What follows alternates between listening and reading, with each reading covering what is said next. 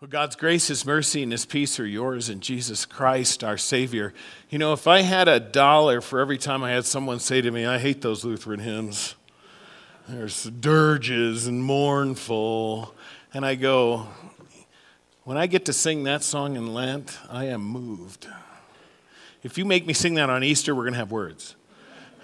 But today and in this season, there's just something powerful that brings me to the foot of the cross. And that's really what our purpose of Lent is. And here we are.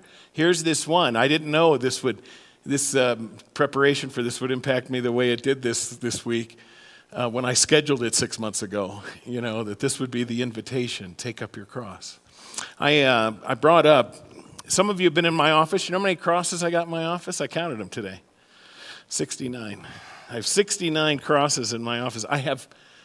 But I only have 5 that are these, crucifix.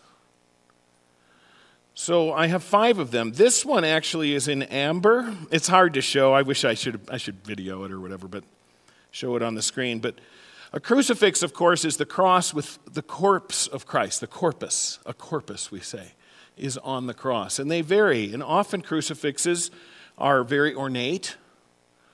They have lots of intricate stuff on them. Some have some history with them. I have one here that was given to me by my mentor, pastor, when I was an intern. And it has, of course, Christ on the cross. And then it has the titulus on the top, I-N-R-I, right? Jesus Nazareth Rex Judem. So Jesus Christ, King of the Jews. And then on the bottom, you may see this sometime, look for this, is a skull and crossbones. So Jesus' feet is on right top of death, right? Until he has everything under his feet, says Paul. And then this one was given to me the very first baptism I ever performed, I ever had the privilege of doing, and was given to me by the family, and it was a crucifix. And it was fun because they had grown up Catholic, so I got a crucifix. Because as I say, I have 69 crosses in there and only 5 that are this. I got 2 more. This one is just a real little one that I picked up somewhere. But then this one came from Oberammergau.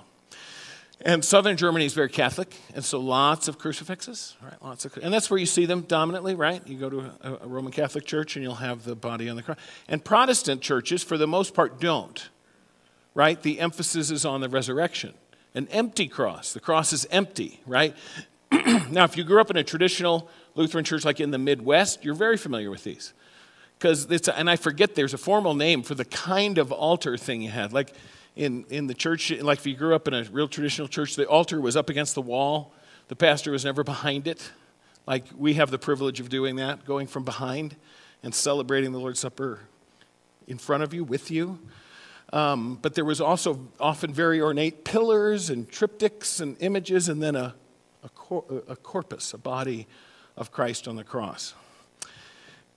And that's not a bad thing to have an empty cross to celebrate the resurrection. But when I read these verses here today, and it's interesting, I bring it up. I'll bet I bring it up when I'm in staff meetings, because we do Bible study and prayer, and we just talk about ministry. How are we doing? Do we think that what we're doing, do we think we're doing what God is wanting us to do? How do we think it's going with the people we're serving? How's it going with you? You know, we meet every week, and about once a month, every 5 or 6 weeks, we can dive pretty deep. And when I say to people, sometimes I'll say,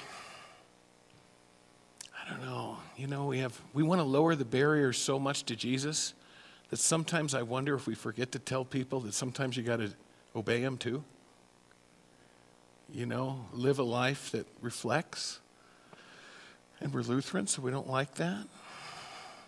Like, we don't like to give you what we call a law sandwich. Like, you know, you come to church, we tell you, and we're honest, right? We're broken.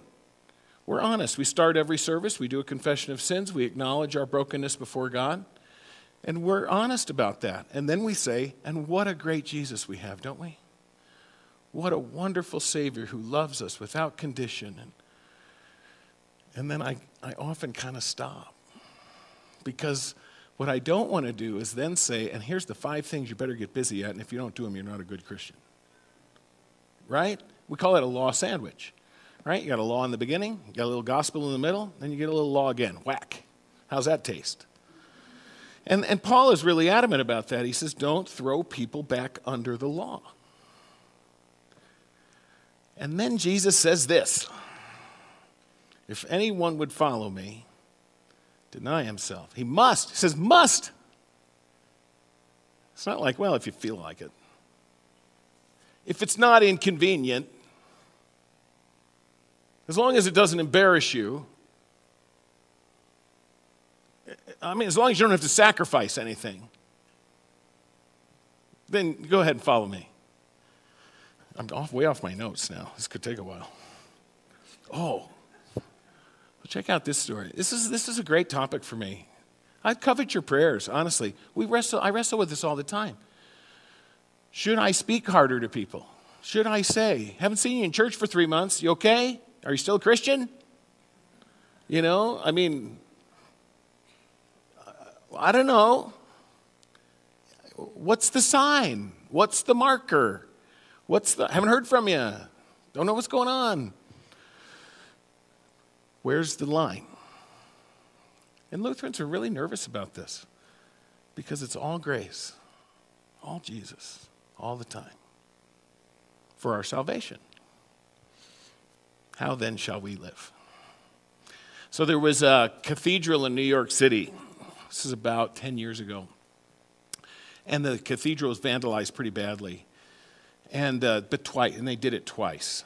So they took like the money box and they took, smashed candles and did stuff like that. And then they did it again, just like 2 weeks later. And this time they went up to the front of the altar and there's a 4.5-foot high Jesus, 200-pound plaster. And they unbolted it from the cross and took it out. Left the cross, took the Jesus. So they interview the guy, and he goes, man, it's so puzzling to me. He says, why would they do that? Jesus comes with the cross. That's just how it is. And so I found that a fascinating statement. You can't separate Jesus from the cross. Jesus and the cross go together. It's sometimes, and this is something I almost need to repent of or adjust. I often say, man, I love my neighbors, my LDS neighbors. They're great neighbors. Good people, love them. And I often say they're operating without the whole Jesus, right? I don't ever want to be mean-spirited or snarky. I don't care how any of us have ever been treated. It doesn't matter. Because you know why when LDS people leave the LDS church, they don't come to Christian church? Because we've treated them so poorly. That's the why. And so we need to be kind and gentle. And I grieve that because I want them to have the whole Jesus. But I think I might need to repent a little bit. I think I sound a little condescending. I'm afraid I don't take the whole Jesus sometimes either. I like the Jesus who forgives my sins. I was going to have Christina have one. Now I think I could use it. You have it? Check it out. See if she's got it. You're good. If you go to a Chinese restaurant, there you go. Check it out, right? Aren't these awesome? This is what I grew up with. I grew up with this. Look, for 2, choice of 1 from column A and 1 from column B. For 3, choice of 1 from column A and 2 from column B. Right? If there's 4 of you, you get 2 from each. If there's 5, you get what I'm saying? I'm afraid I do that with Jesus sometimes. You have all the attributes of Jesus, all the things he says, and I pick 2 from column A and 3 from column B. And I'm good with that. We're in good company here when we sometimes want to pick and choose with Jesus. I want the Jesus that is welcoming and kind. The Jesus who, when I'm the prodigal and I come home, he says, welcome home. The one who touches me in my uncleanness and makes me clean. I love the Jesus who welcomes me when I'm lost, searches for me, dies for me. But I sometimes struggle with the Jesus who says, if you really want to follow me, Here's what it is. And I was struggling all week, this whole week. I started on Sunday afternoon working on this. I struggled to find any grace here. And Lutherans can find grace in anything, man. I was just struggling. Deny yourself. Take up your cross and follow me. So here's the thing. This is crazy. So I started on Sunday. I wrote it down. I read 5 sermons, 4 commentaries, 3 podcasts I listened to, 3 articles that I printed out. Not one of those had any grace in it. It was all, if you're a good Christian, do what he says. And I was heavy. I was heavy. And why am I heavy? Because I say, I can't. Jesus, I can't do it. I can't carry that cross. And then I found a couple articles that were pretty light on gospel, and it's kind of like, oh yeah, well Jesus just did it all anyway. And I go, it doesn't read like that. Yes, he did it. But he's asking for me. And he doesn't just want part of me, and Jesus doesn't want to be the Chinese menu. I'll take this here, and I'll take that there. I'll call on you, Jesus, when I need you. Otherwise, don't bother me.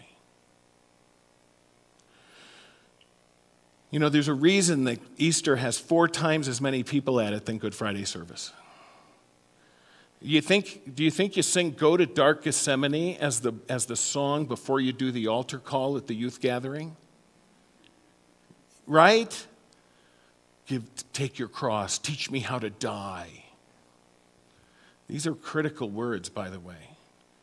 They're critical words. And it's not light sauce. It's not weak sauce.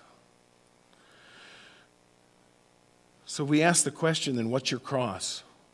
What would it mean? Think about the disciples. When they hear this, what do you think they think? We hear this, take up your cross, and we go, yeah, I don't know. I got diagnosed with Crohn's disease. There's my cross. I'm too old to drive a car anymore. I lost my job. My kids are rebellious. I struggle with an addiction. Okay, I'm getting more serious, right? Is that your cross? What would they think? When Jesus says, take up your cross, you know what immediately comes to their mind? Romans, soldiers, executed bodies on the way you walk into town, bodies that hang there partially decomposed for days. That's what they think. And so what's Jesus addressing? So here's what I think it is. Deny yourself, take up your cross, follow me. I think what he's addressing, if he's speaking to us today, especially today, the attitude that we now have, which is, after me, God, you come first. Or our desire for comfort or convenience. Please, Lord, don't let it be inconvenient. Or how about this one? Our struggle, our unwillingness to sacrifice, and I mean actually sacrifice, go without that something God is calling us to do might occur. Or our desire to fly under the radar, to go unnoticed, to not stick out, to not be, because in a cross, you are utterly exposed, lifted high. Or to not be embarrassed, our desire to not be embarrassed, or to look stupid, because the cross is called a scandal and foolishness.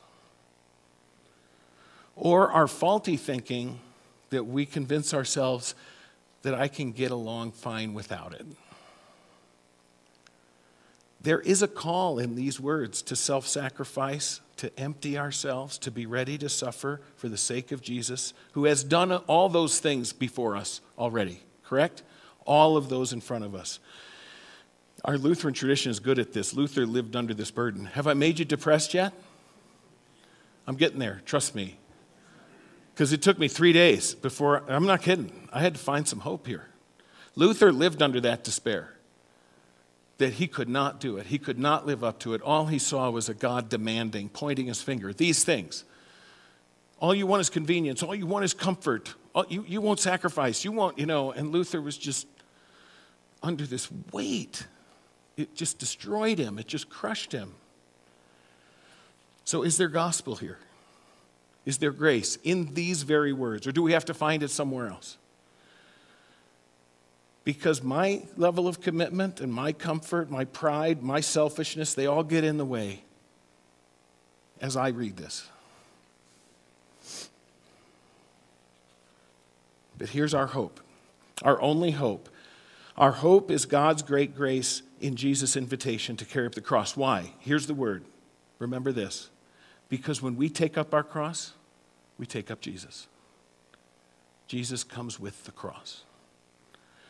That same Jesus who in the weight and the insistence of the cross is forming us. In that weight, he's conforming us to himself because his suffering honored us beyond measure. In taking up the cross, we always get that same Jesus who knows that even though God does not wish to hurt us or torment us, the devil does. And that in the cross, even these crosses, we see God's word and promises greater than the devil, greater than our enemy. Luther's quote, even our small, weak word and prayer and suffering is stronger than the devil in the gates of hell. In taking up the cross, we get that same Jesus who knows that in suffering, our faith cannot merely remain, again as Luther says, sleepy and self-secure.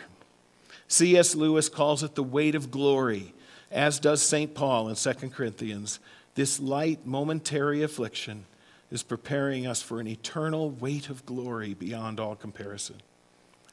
And in taking up the cross, we always get that same Jesus who knows that suffering afflicts all humans, but only his children in faith can see what the suffering of our Lord accomplished for those who believe, that we may have him to cling to in our hour of need.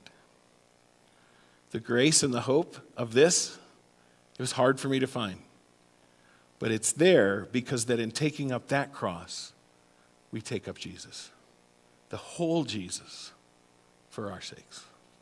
Let's pray. Then you guys can go ahead and we'll finish up with prayers. Gracious Lord, we thank you for your word and promise.